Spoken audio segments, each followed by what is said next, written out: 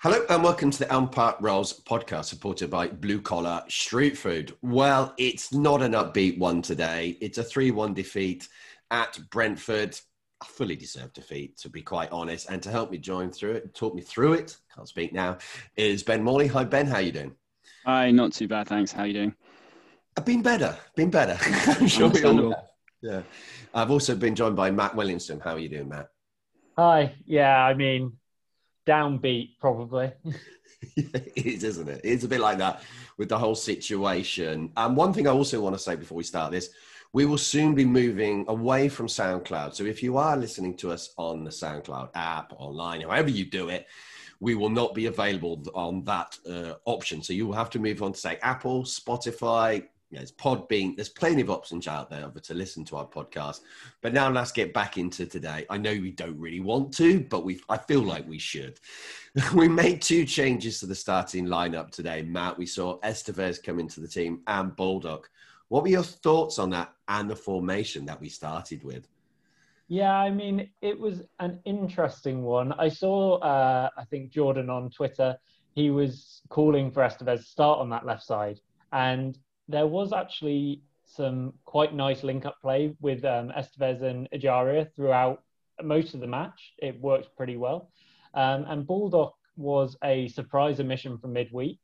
So no real surprise that he came back into the side. But the way that they set up was different. Obviously, we're used to seeing the 4-2-3-1, and it was a bit more of a 4-3-3 or a 4-4-2 diamond, depending on how you want to see it. Except that we didn't really play like that for the rest of the match after going 3-0 down. So it's a bit of a hard one to properly critique. Yeah, it was a bit strange, wasn't it, Ben? I couldn't quite... Paunovic sometimes has these very, very unusual decisions. Sometimes they're masterstrokes. Let's not get that wrong. But today it just did not work at all, did it? Yeah, his judgment is a bit confusing sometimes. I think it says a lot as well, like the lack of changes we made. I don't know whether he was the only person in the world thinking we could get something out of that game with 20 minutes left. And that could be an opportunity to rest some people. But yeah, I think a few occasions, question marks. Yeah, it could have easily brought on Melvin Lambert there, couldn't he, at the end there, Ben? Because, Baldock, I thought he did okay today. I'm sure there'll be people listening to this straight away, hearing the name Baldock, going, no, that cannot be correct, straight away. But I thought he was okay. And Melvin Lambert, get him on, give him 20 minutes. He's got nothing to lose in that time, has he? Is that for me? Yeah, I can take it for sure. I'm kind of in 2 worlds about Baldock. I think he tries. I think he does work hard. But he's probably one of the higher paid members of the squad. And is he doing anything other than being a squad player? You could argue he's a 4th choice striker. He played 90 minutes. He didn't even get a shot away. And I don't know if it feels to me like he's almost one of the players that kind of suffer where the game just kind of moves beyond him a bit and he doesn't seem to fit in our system. And I don't know, maybe he would be more successful in a lower league at this stage of his career. I'm not sure with him. So yeah, maybe in a 2, but I think you might be right. It does seem always a little bit ahead of him, doesn't it, Matt, at the moment? It's not a kind of lack of effort. That's one thing you can't accuse him of, but kind of just a little bit off the pace, isn't he? Yeah, I think that you do have to take into consideration that he hasn't had much football, and then trying to throw him straight in is always going to end badly, really. But Reading often have a team where you don't necessarily need for the striker to get involved, or at least hypothetically, we have the midfield that should be able to do the job and then have a striker that just gets on the end of things. And that's where Baldock could be useful, but it hasn't really been playing out like that. And as Ben says, if you take into account the financial situation and his status in the squad, it is hard to justify his position here, but it's also the reason why it's hard to get rid of him. We just don't have the offers there. Yeah, definitely. I can't see him moving anytime soon. We had a kind of tepid first 10 minutes or so. Unfortunately, on the 11th minute, it all turned a little bit nasty for the defense, who just completely broke down, and also Raphael in goal, Ben. What was going on there? Yeah, hard to say. It was a good run, followed by a decent shot. Very savable, certainly, and will be saved most of the time. Kind of hard to point a finger at anyone in particular. You can kind of argue mix up between Rhino and Bulldog there, not tracking their man, but certainly wasn't pretty to watch either at the time or any of the replays. Yeah, it was defensively. We looked a bit of a mess in that first 30 minutes, though, didn't we, Matt? Yeah. As Ben says, the tracking of Jensen on that first goal, Raphael not making the save, and then 2 goals that can largely be put down to the fact that Reading defenders allowed Mbeumo to come onto his left foot, which is exactly what you don't want to do. Yeah, Estevez showing his kind of naivety there at defending, I felt, Ben, is kind of, everybody knows about that possibility and it could happen. I think even on a podcast that I was on the other day, my Brentford one, they talked about him scoring that exact goal. It's not an unknown fact. That's a slightly frustration for me looking at that. Yeah, I mean, when I saw Estevez playing left back, I thought, all right, we haven't got that natural overlap down the left wing where Ejaria steps in. But the plus side is defensively, Mbeumo is going to look to cut inside every single opportunity, and you're now cutting inside to Estevez's stronger right foot. So maybe that's going to play defensively. I know defensively is not his strength. He's really thought of as an attacking fullback, but it was far too easy for the second goal. And and then it wasn't him in the case of the third goal, but another turn and a good left-footed finish. Yeah, talk us through that third goal, Matt, because that was another horror show, really, wasn't it?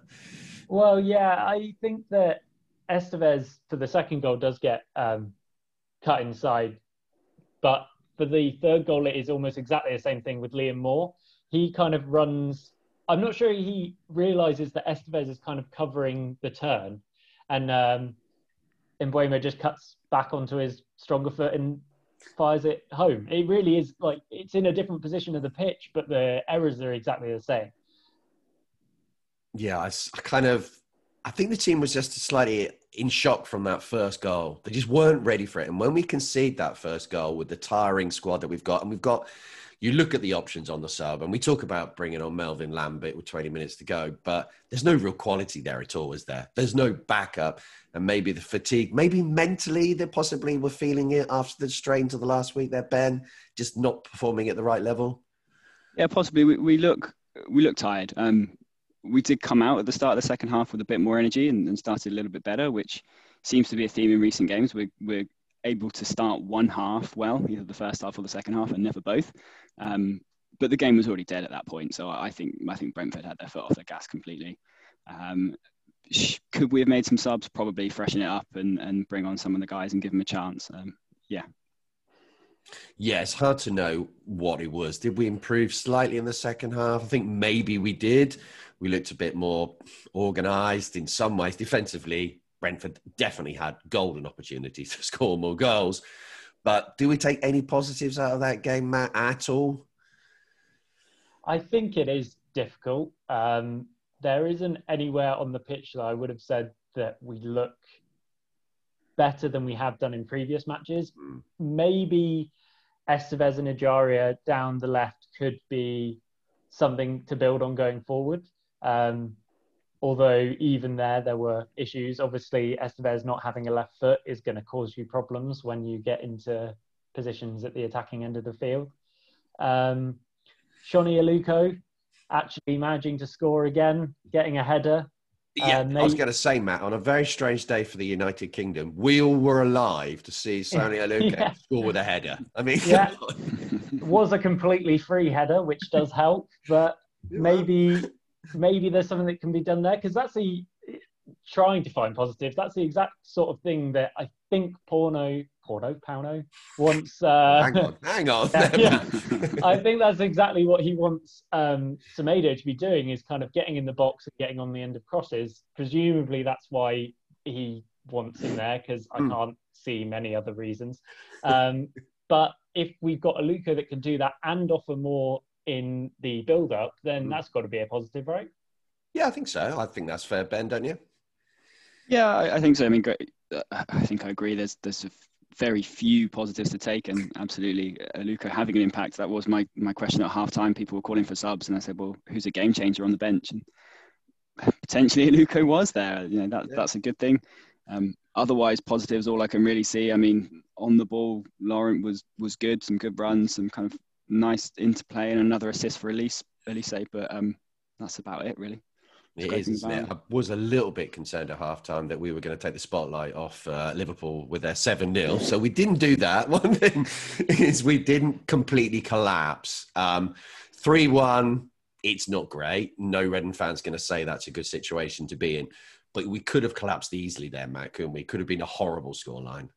Yeah, and we've seen us do that before, even when we're pushing towards the promotion places. That 7-1 loss at Norwich keeps getting brought up because of midweek, and I was somewhat expecting something similar. But I think in this team we do have a defensive resilience, but what keeps getting punished is our mistakes. Whether we can cut those mistakes out or whether opposition teams aren't going to be as good at punishing them, I think we will improve.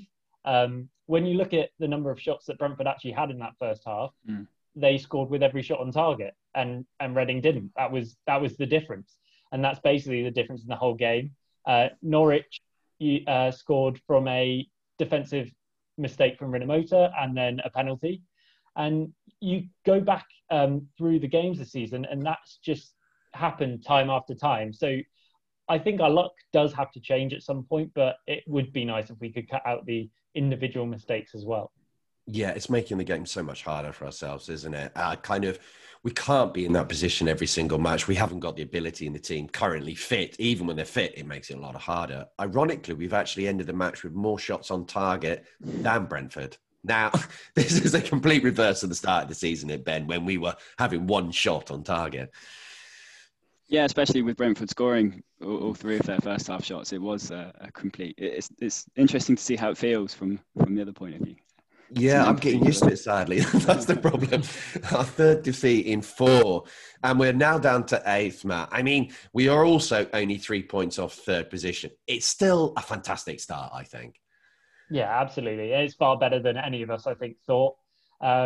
We come up against Luton next, which is hopefully an easier game. They did draw with Bournemouth today, I think, and they're definitely a better Luton side than they were last season. With Nathan Jones at the helm, I thought that this was the kind of Luton that we'd see, and we finally are seeing that.